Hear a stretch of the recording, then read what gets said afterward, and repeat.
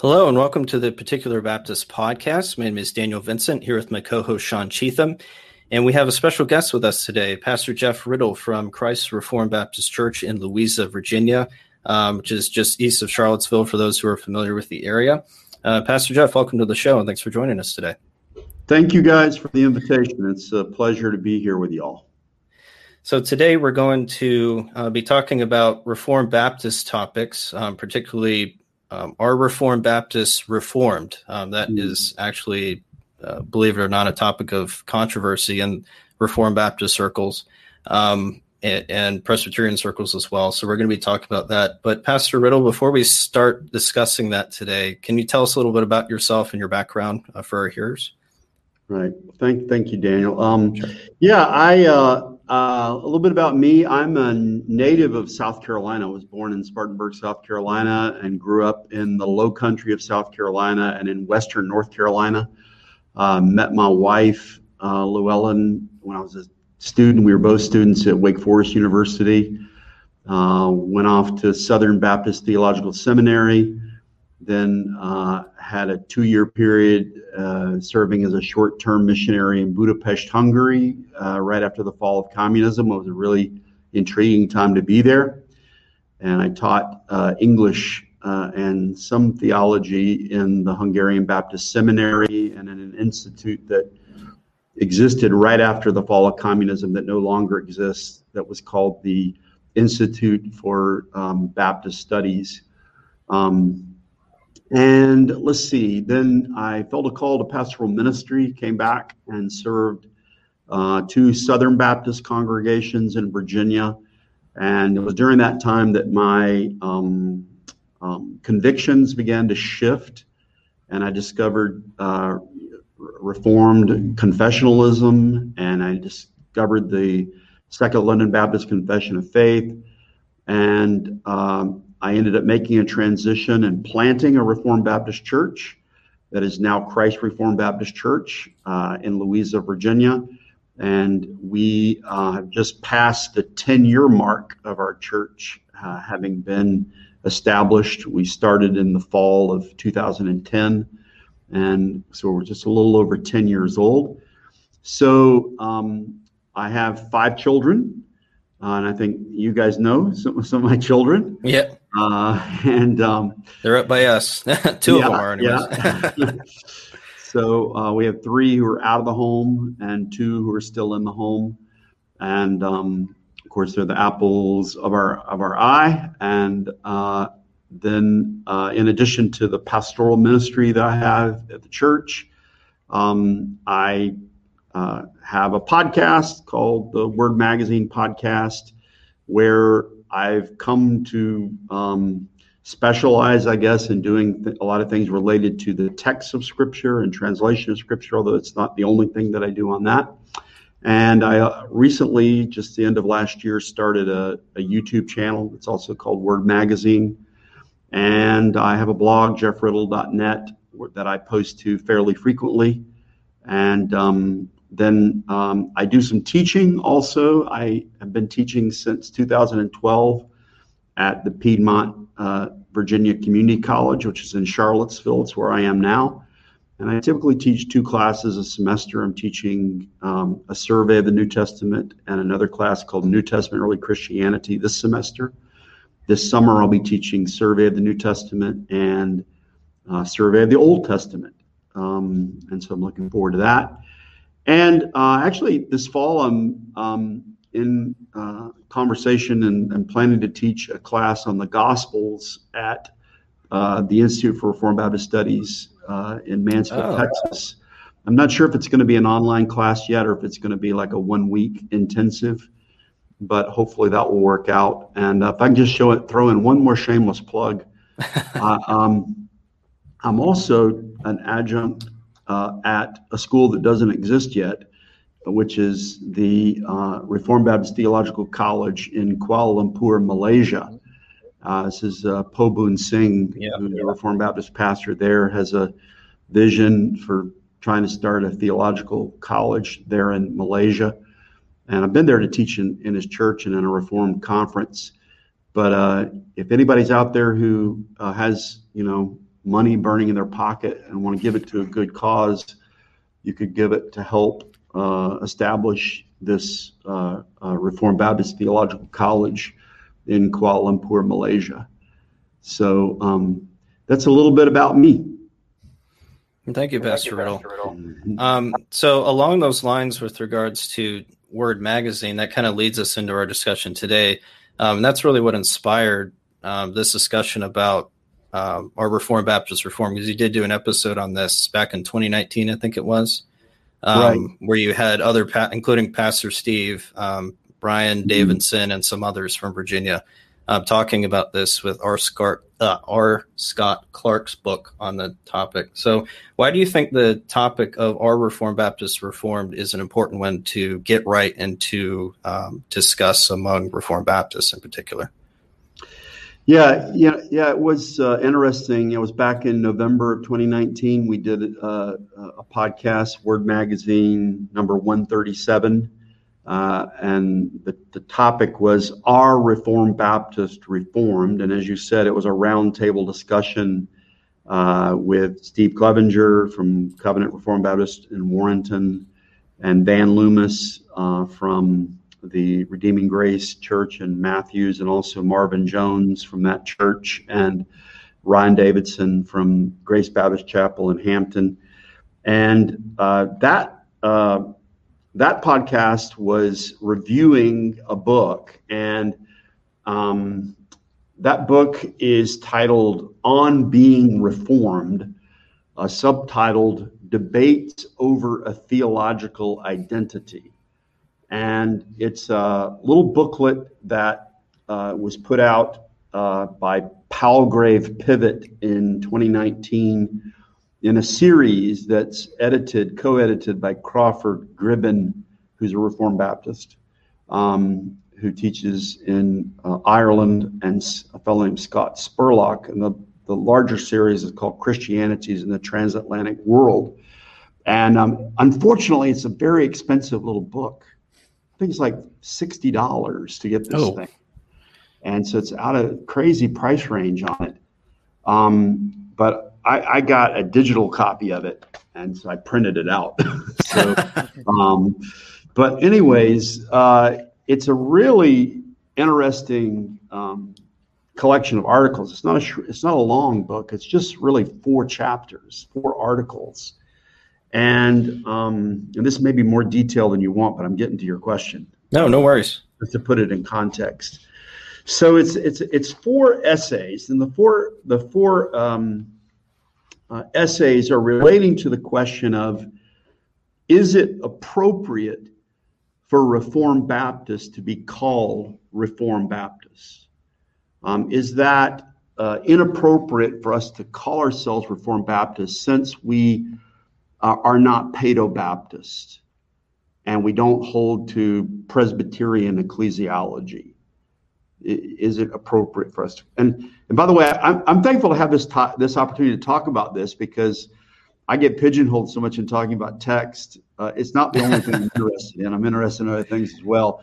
And as you know, pastors are generalists, and so we have to know a little bit about some things, and often we're not specialists in anything. And but we're generalists. We know a little bit, and obviously it's an important question.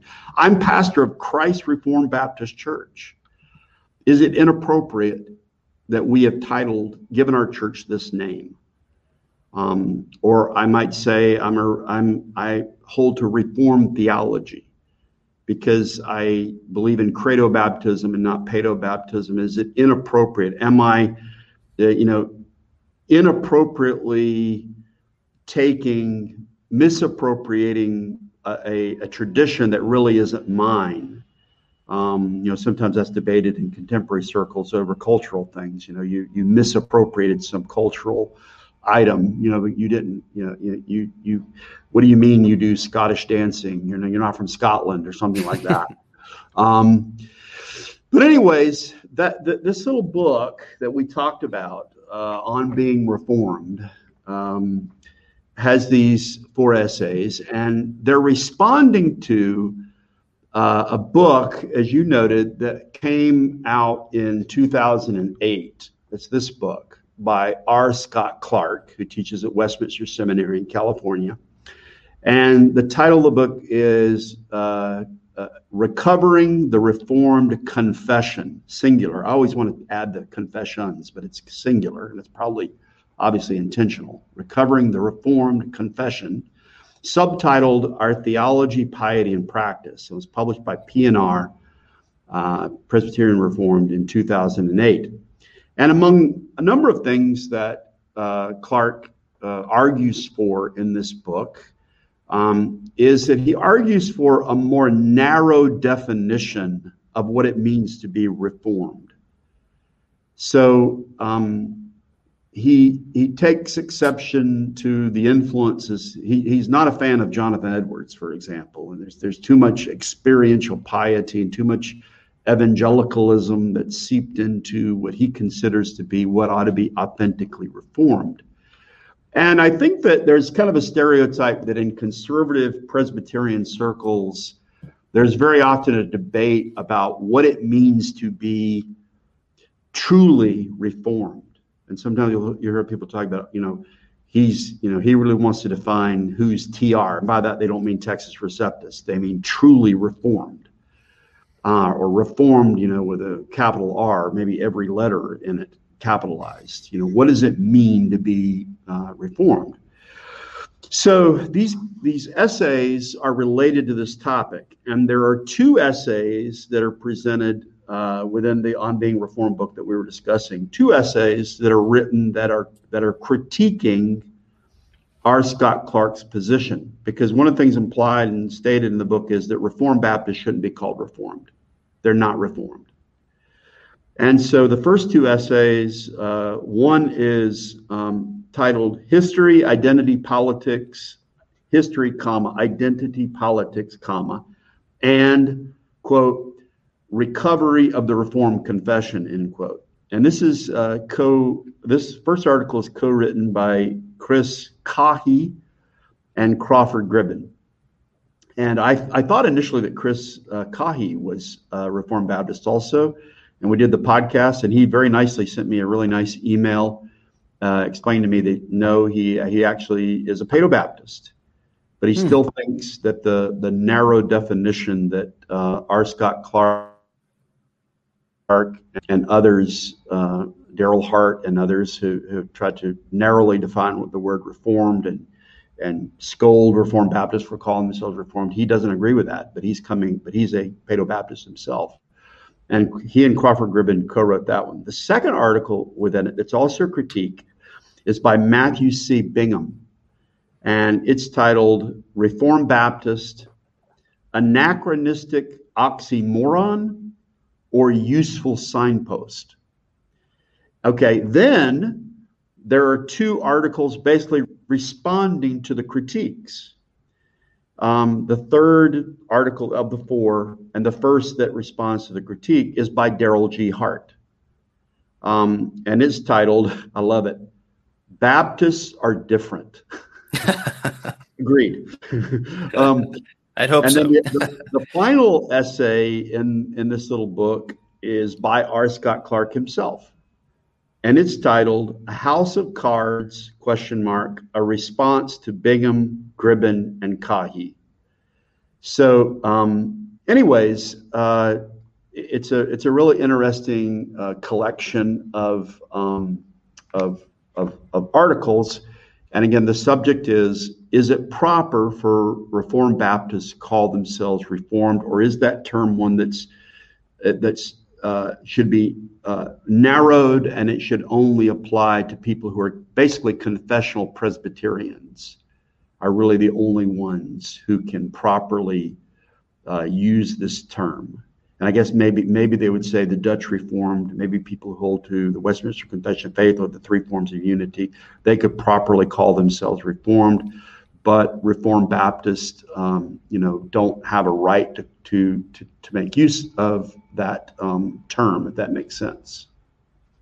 Yeah. And I think some of that confusion may come as well from the difficulty in actually defining what Reformed is, because I don't think you really have a monolithic view necessarily historically. I mean, Luther had his own views of what the church should look like. Calvin did, as well as some of the other men. And it seems like they're trying, like Pastor Clark or Dr. Clark is trying to unify everyone under one umbrella, rather than recognizing the diversity that was actually there.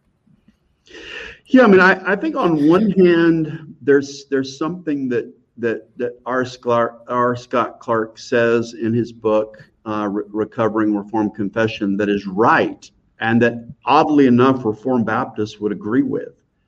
And that is, I think he was probably primarily motivated to write this book, or at least partially motivated, because he was giving a response to the rise of so-called New Calvinism.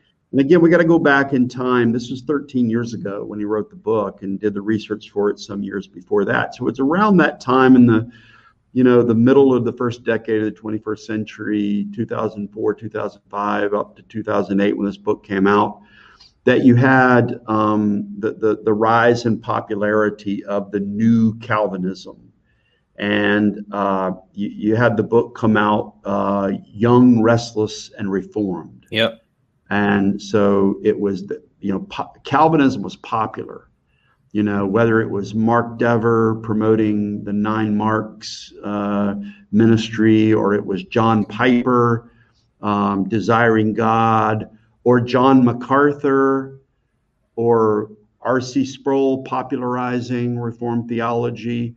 And there were a lot of young men who I think who had been rudderless, or they were in non-confessional denominations, and they were intrigued by the emphasis on theology, on doctrine, on drawn to biblical soteriology.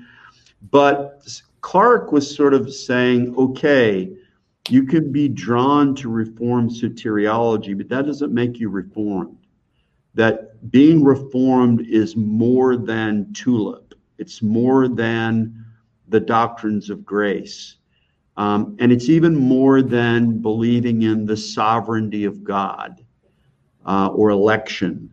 But he would say that the term reform should classically relate to a fuller orbed worldview or system that incorporates not only Reformed soteriology, but also other aspects of Reformed theology, like covenant theology, like upholding the abiding validity of the fourth commandment, and a view of the moral law of God, that should affect the view of the Christian in culture, church ecclesiology, that the church is led by elders, and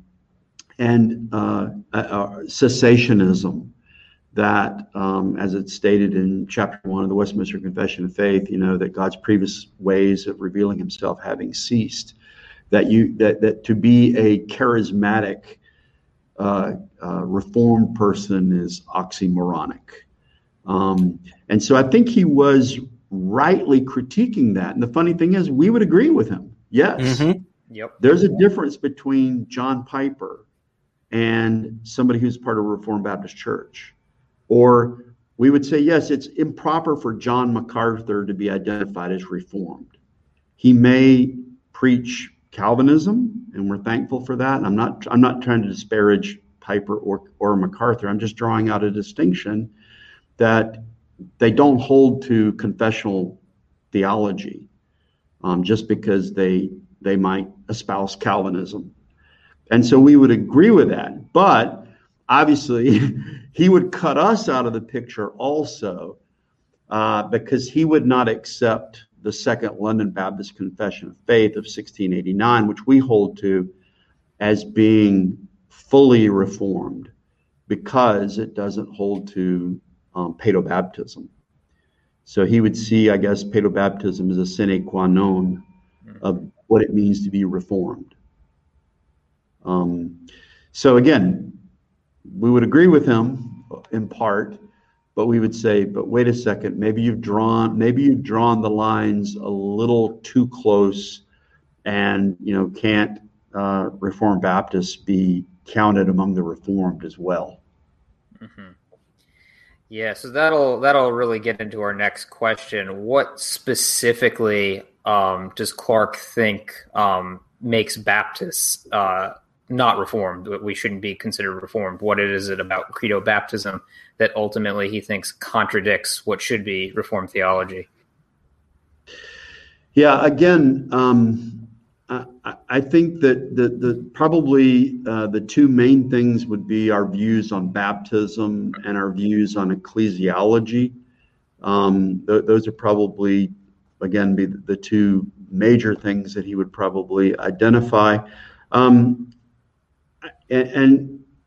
I think I'll point you, again, I wish this thing were not so doggone expensive.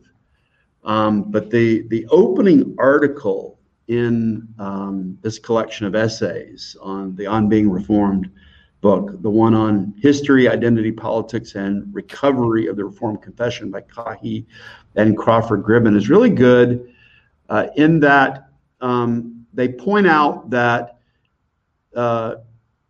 those who are sort of self-appointed Reformed policemen who have given themselves the task of supervising the boundaries and defining who can be reformed and who are not, run into some difficulties because historically the Reformed tradition is hard to define, and it's not monolithic.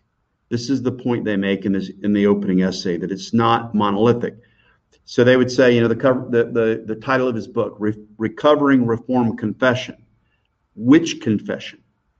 And they would say, there is no single definitive Reformed confession that can be retrieved or recovered, but that the Reformed tradition is more diverse. It's more like a family tree that has many branches.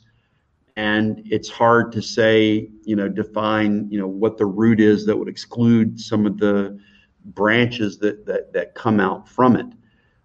So they give one example, and they just talk about the Westminster Confession of Faith. If you're going to say, okay, the Westminster Confession of Faith is going to be the standard, they point out that there are actually 4 principal editions of the Westminster Confession of Faith. There's the English edition that was in April of 1647. There's the Scottish edition in August of 1647. Then there was an American revision of it in 1788.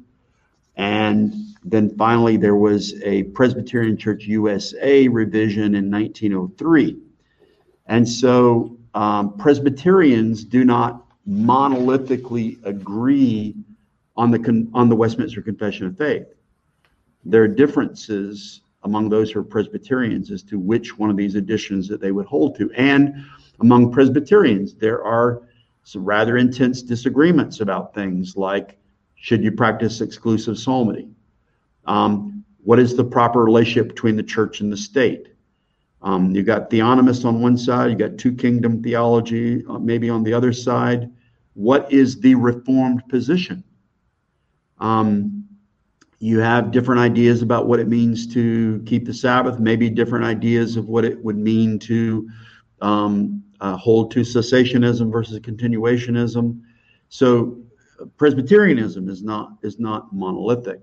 And the biggest example that they point to in the article, which I think is the Achilles heel of R. Scott Clark's argument, is the church-state relationship.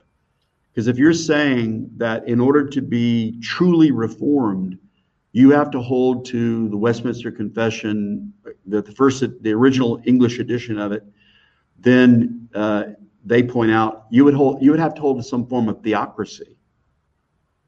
And they would say, hey, you contemporary Presbyterians who hold to two-kingdom theology, and you think that the state is guided by general revelation, whereas the church is guided by special revelation, you're in violation of the Westminster Confession of Faith, and maybe you shouldn't be called Reformed.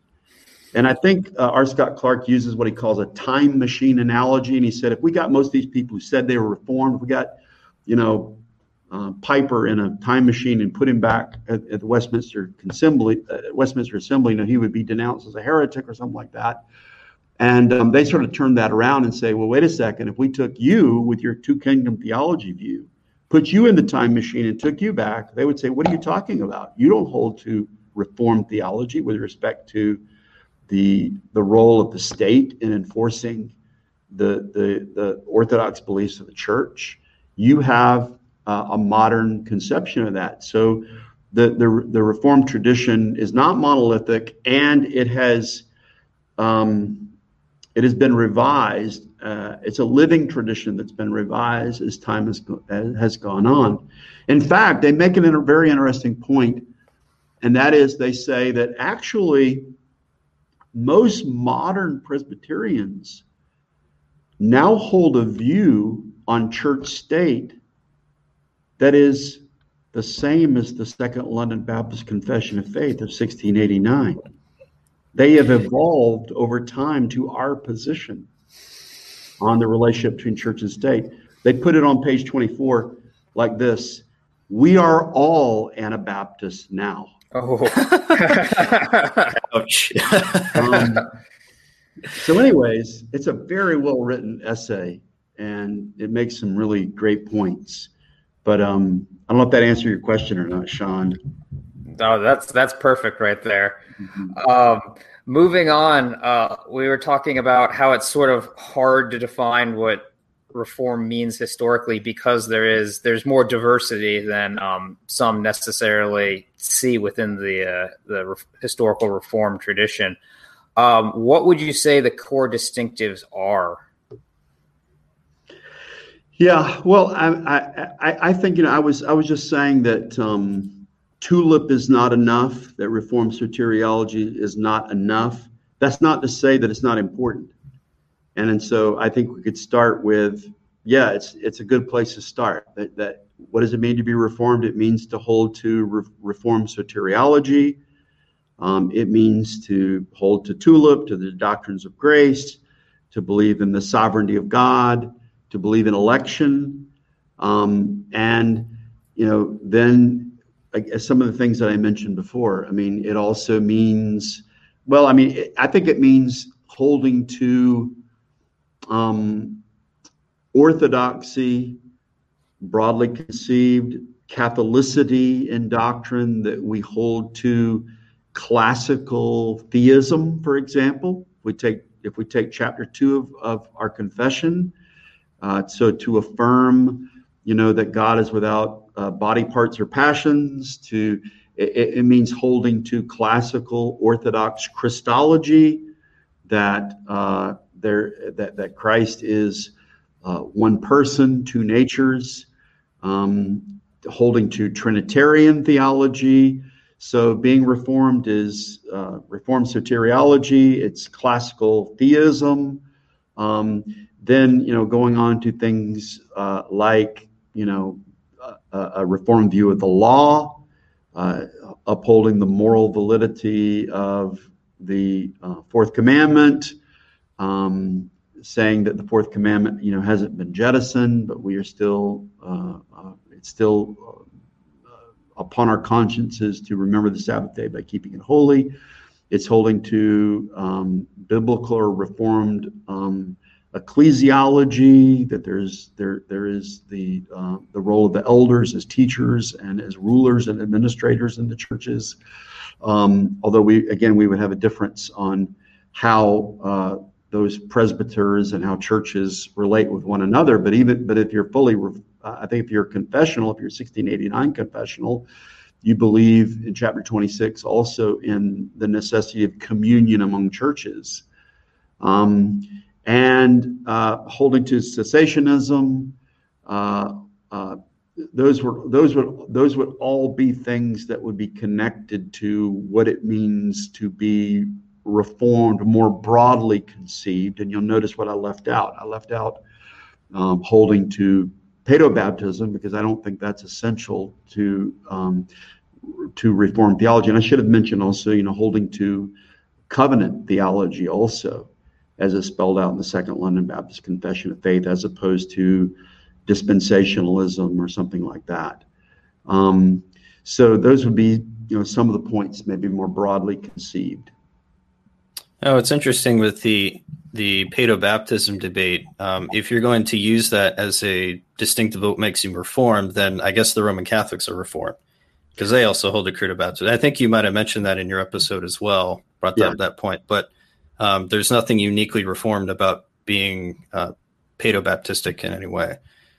Right. Absolutely. It's a great point. If you're going to make that the linchpin, does that mean Roman Catholics are Reformed because they hold the paedobaptism, or the Eastern Orthodox, or Lutherans? Right. No, of course not. Yeah. Yep.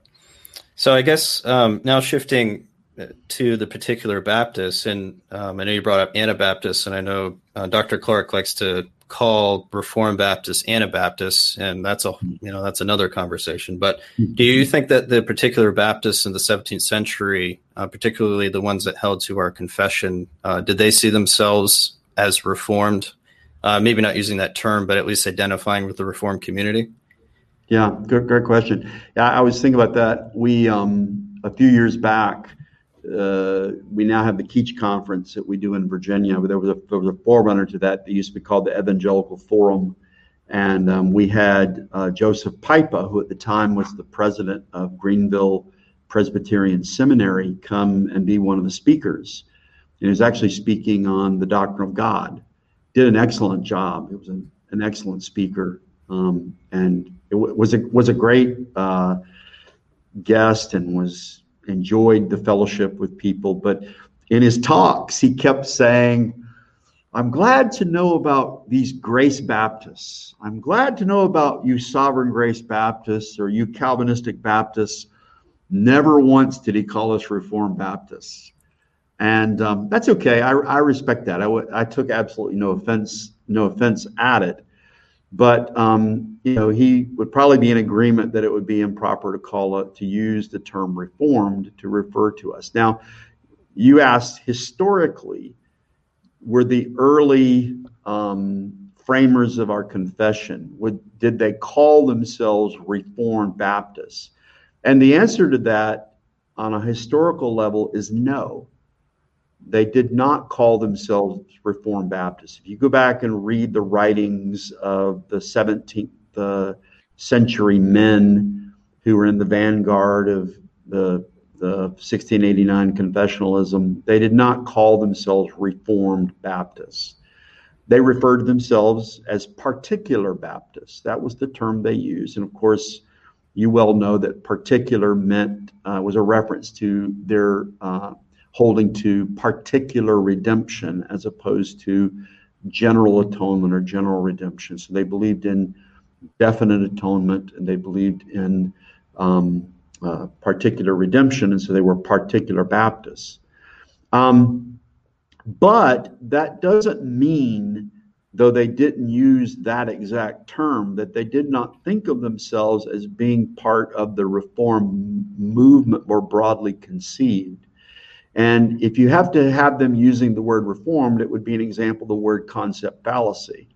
Just because they didn't use the word doesn't mean that they didn't hold to the concept. And in this regard, I would refer you to the second article in the On Being Reformed booklet. And this is the one by Matthew C. Bingham. And again, the title of it is Reformed Baptists, in quotes, Anachronistic Oxymoron or Useful Signpost. And he's got a really masterful discussion of this very question that you raised in this chapter. Is it proper? And on one hand, he says, you're right. If you write a paper or something like, it would be inappropriate historically for you to start saying this Reformed Baptist, that Reformed Baptist in the 17th century. That would be anachronistic. It'd be like, a Western movie where the cowboy has got an iPhone or something like that. It would be an anachronism, right? So we should be careful. When we're talking about doing historical theology, we should not call those men Reformed Baptists. We should refer to them the way they refer to themselves, as particular Baptists.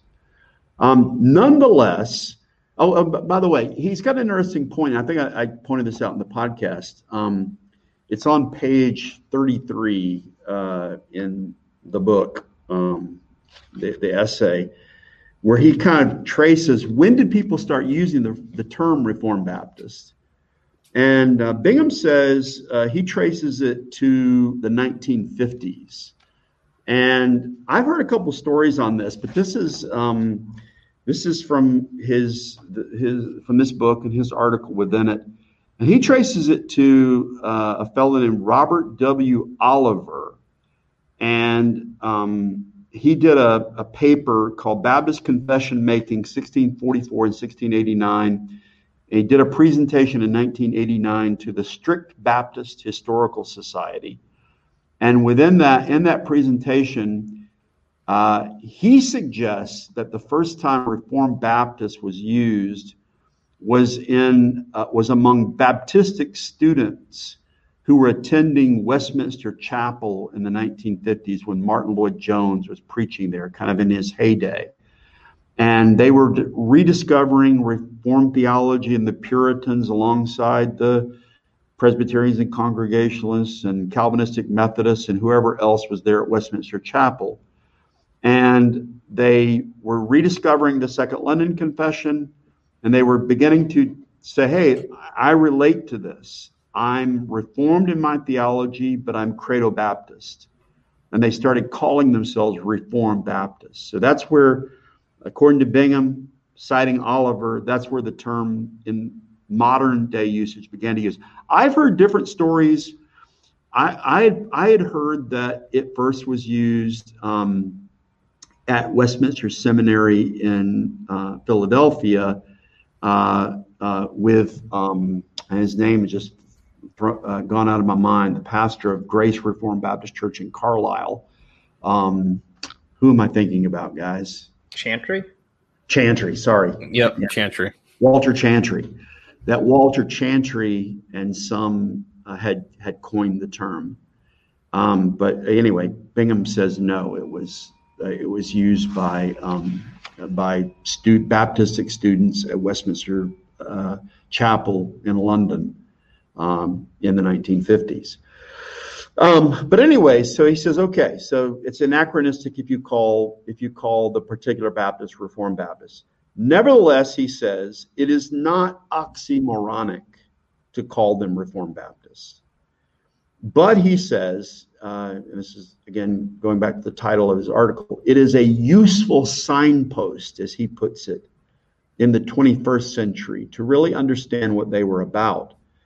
And he makes the point that the question isn't whether or not it's anachronistic to call them Reformed Baptists. He says that the question is the 1689 confession an early modern Reformed confession? That's the historical question. Could it be identified as an early modern Reformed confession? And as you said, he says the two sticking points are baptism and ecclesiology, and he makes the first point he makes the same one you just said, that just because that the Second London Confession of 1689 teaches credo baptism should not rule it out, because we can't say that infant baptism is essential to being Reformed because Roman Catholics practice infant baptism, Lutherans do, Eastern Orthodox do. That doesn't make them Reformed. And he also makes the point very interesting. He quotes R. Scott Clark calling Karl Barth, one of the most significant Reformed theologians of the modern era. And he says, wait a second, have you read Karl Barth? Karl Barth rejected infant baptism. He didn't see infant baptism as being taught in Scripture. And he says, does that mean Karl Barth was not a Reformed theologian? Other people might reject Karl Barth as a Reformed theologian for other reasons, but not because of his not holding to infant baptism. Then the second thing was ecclesiology. Can we say that the 1689 confession is not an early modern Reformed confession because it teaches a congregational form of church government as opposed to a Presbyterian form of church government? And he says, okay, does that mean John Owen isn't Reformed?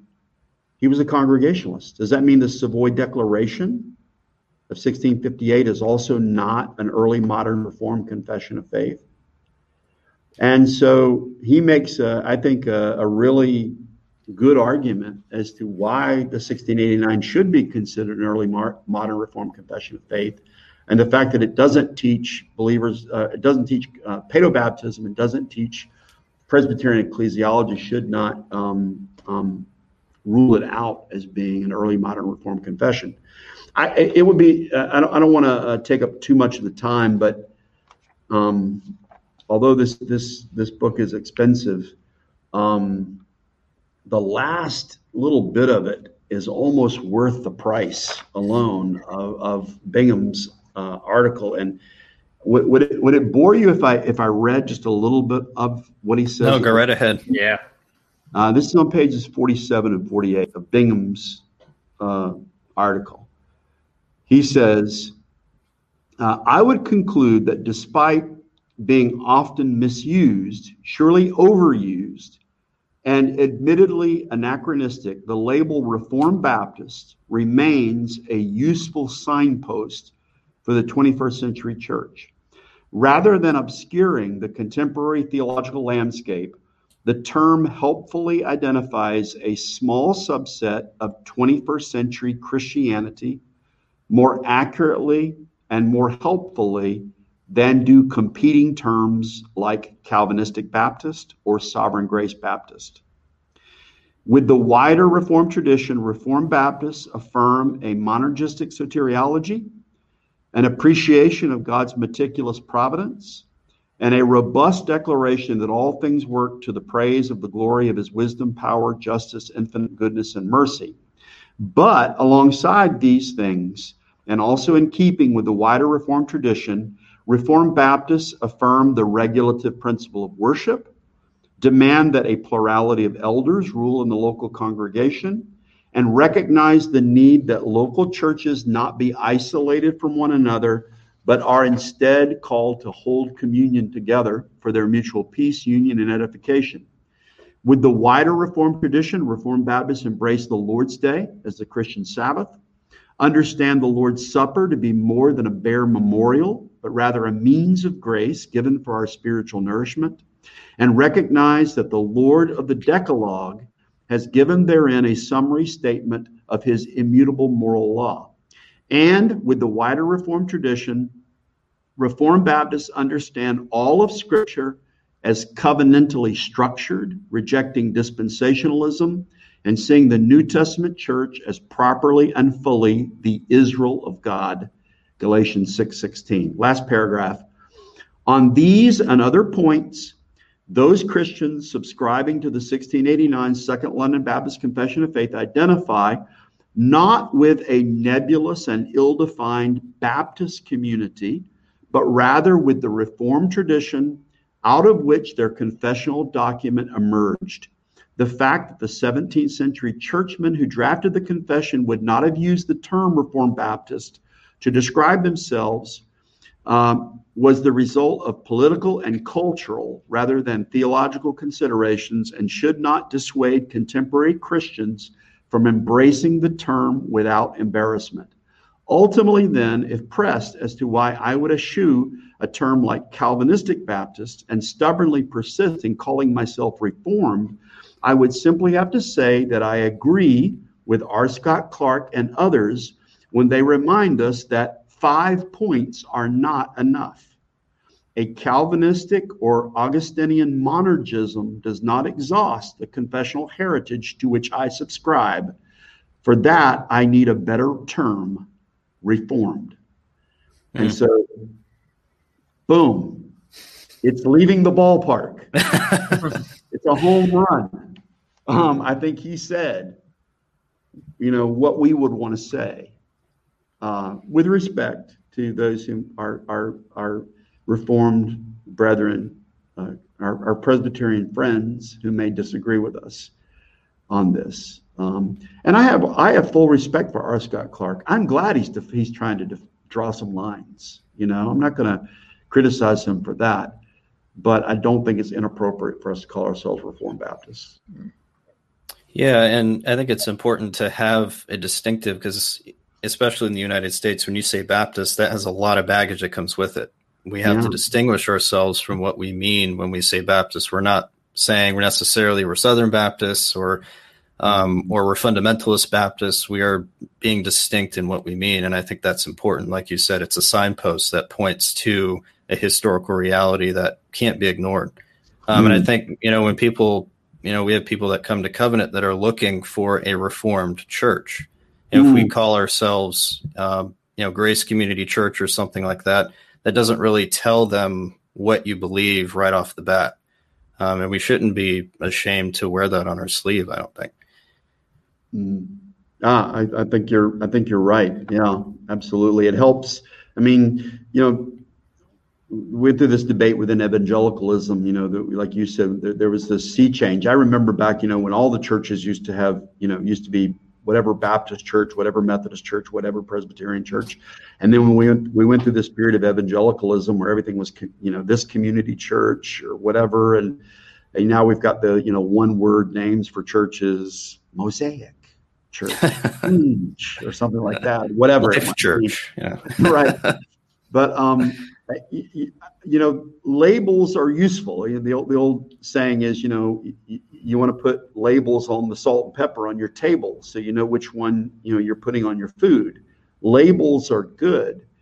And, labeling ourselves a Reformed Baptist church, yes, does distinguish us from an independent Baptist church, a Free Will Baptist church, a Southern Baptist church. It helps define. Now, in our modern context, not many people know what reform means. Right. But even that gives us an opportunity to explain, are you trying to reform Jesus?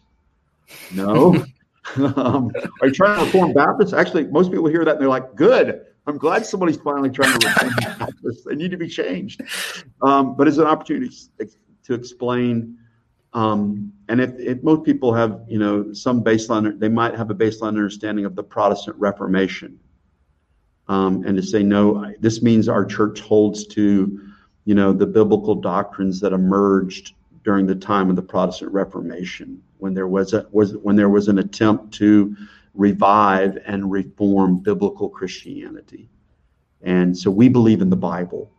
We believe in, taking the Bible seriously and trying to follow its dictates as best we can. And, and there are people, who are looking for that. And there are also people who, just soteriological Calvinism is a gateway. It was for me, to first understand the doctrines of grace and then to move a little bit further and to understand, wait a second, it's not just that. This is connected to something that's much fuller and much richer than I at first understood. And to go a little further into it. Yeah. So I guess looking at you could say the other side of the aisle, that the particular Baptists seem to identify with the Reformed community, but what about the Presbyterians or the or those who weren't particular Baptists? Did they accept early particular Baptists as being Reformed or Orthodox? Yeah, it's a great question, and I really wish that I knew more about that one. My background is not necessarily in historical theology. I'm more of a New Testament guy, but and so I don't have a full answer to that, and maybe somebody who's done historical theology would have a better answer. I do know, there's a great anecdote about John Owen that he once said that who was a friend of Bunyan. Bunyan was a Baptist. Yep. And he once said that I would give away all my learning if I could preach like Bunyan. So I think among many of the whether they were Congregationalists like John Owen or Presbyterians, I think there was some respect. Of course, there were a lot of polemics too over baptism. And because of that, that they might not have acknowledged. I think a lot of the early, as I understand it, a lot of the early particular Baptist ministers, first of all, not a lot of them were university trained, although some were. Someone like Hansard Knowles was, but a lot of them were not. They were like Bunyan. who was a tinker, but, was obviously brilliant and just had avenues to formal education that had been closed to him, but was obviously a genius. So it's not to say they weren't smart, they were, but sometimes they didn't have the same credentials as a lot of the people who were in the vanguard, the Westminster divines, for example. And also, I think because of sometimes the smallness and the obscurity of the churches, they didn't always have the financial support that the ministers in other congregations had. And so a lot of times they were bivocational. They were doing other things to support themselves. And so for those reasons, they didn't write as much. We do have some writers, but they didn't write as much. I mean, the Presbyterians have a wealth of literature that the early particular Baptists didn't produce. They were smaller, again, and they had less influence in the larger world and they had less education.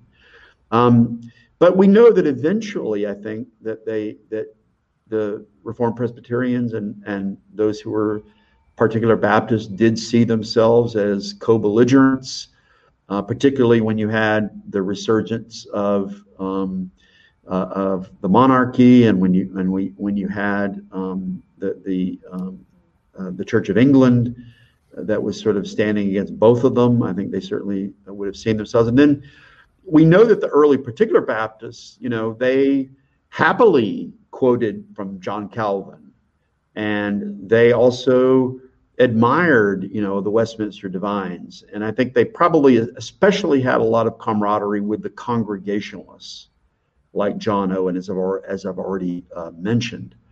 By the 19th century, I think certainly they were admiring somebody like Spurgeon, who was preaching, Calvinism as boldly as anyone.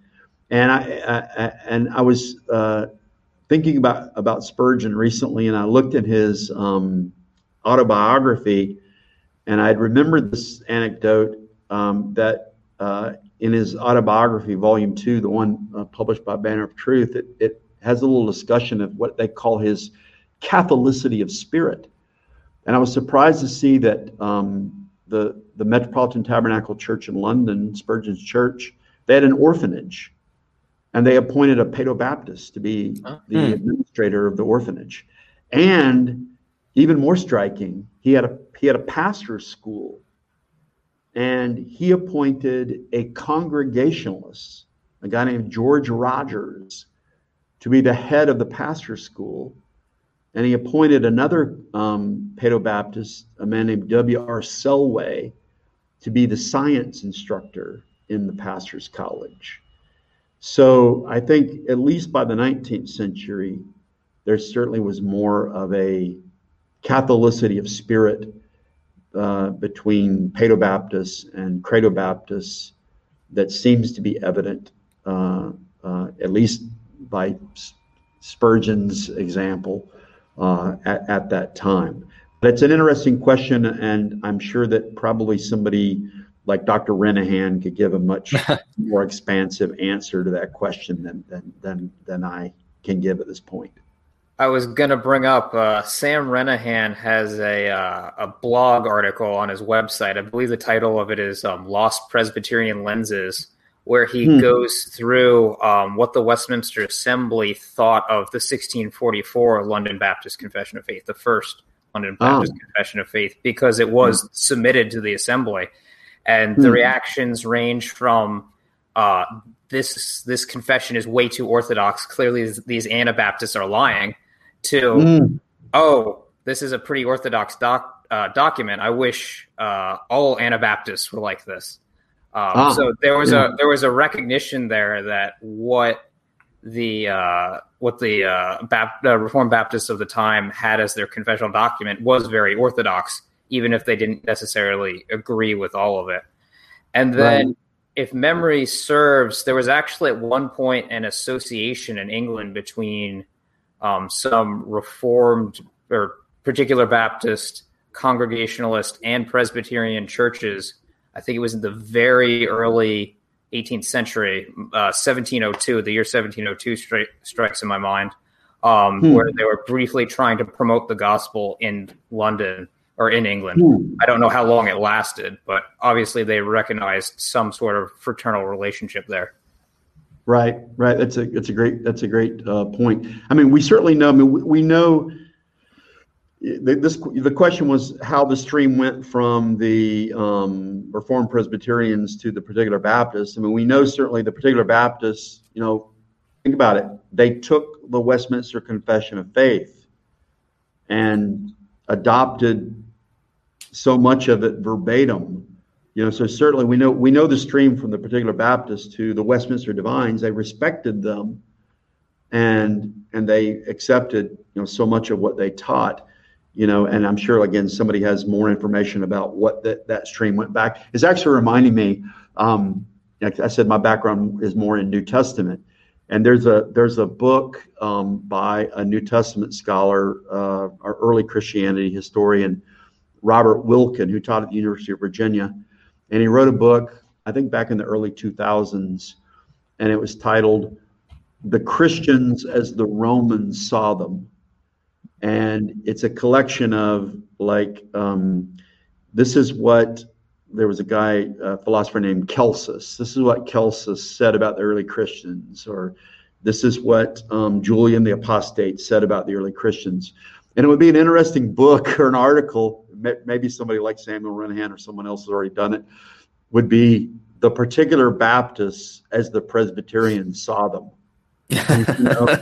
And just have a collection of statements, that could be polemical, they could be, charitable, whatever it might be, comments like that on how they viewed.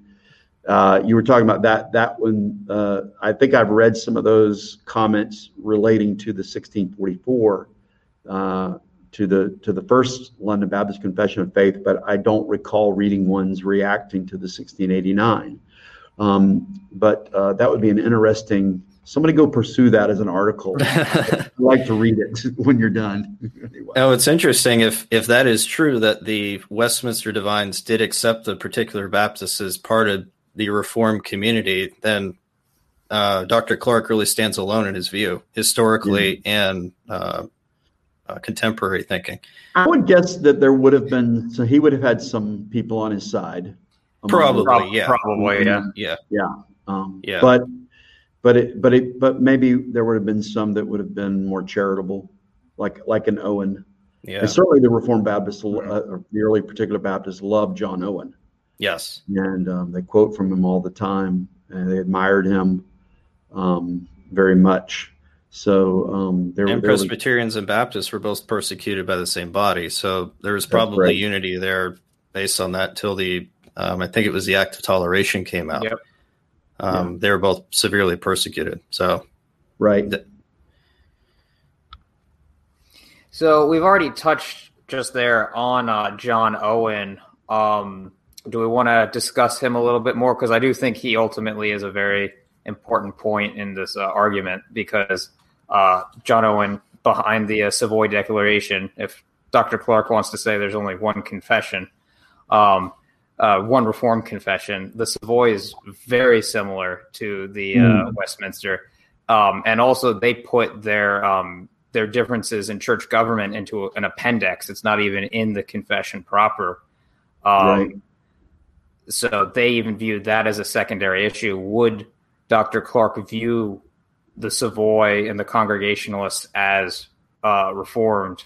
And if so, they don't necessarily, especially later John Owen doesn't have a Presbyterian covenant theology view exactly. He has something that's much closer to the Particular Baptist view. Yeah. But if we say the two distinctive points, that Clark seems to be saying the two distinctive points would be the issue of baptism and the issue of ecclesiology, Owen would be an interesting case because he would agree with him on baptism, paedobaptism, but he would not hold the Presbyterian view of church government. But I sense that probably Clark would want to hold out for affirming Owen as being Reformed. And you mentioned Owen's covenant theology, and he definitely, I think, represents a different, as I understand it, a different view of covenant theology than that would have been held by perhaps some of the Westminster divines. He had and obviously a lot of the early particular Baptists, I think, were influenced by his views on the covenant. And when it comes to Owen, I love Owen. I love volume 16 of his collected works. And I've done more study in Owen's bibliology than I have in his covenant theology. But anticipating, that we might talk about that, I pulled this book off my shelf, and maybe you have this as well. I still need to get that. Yeah. For that question. The question of is Owen someone who was reformed but didn't hold to the same covenant theology as the Presbyterians?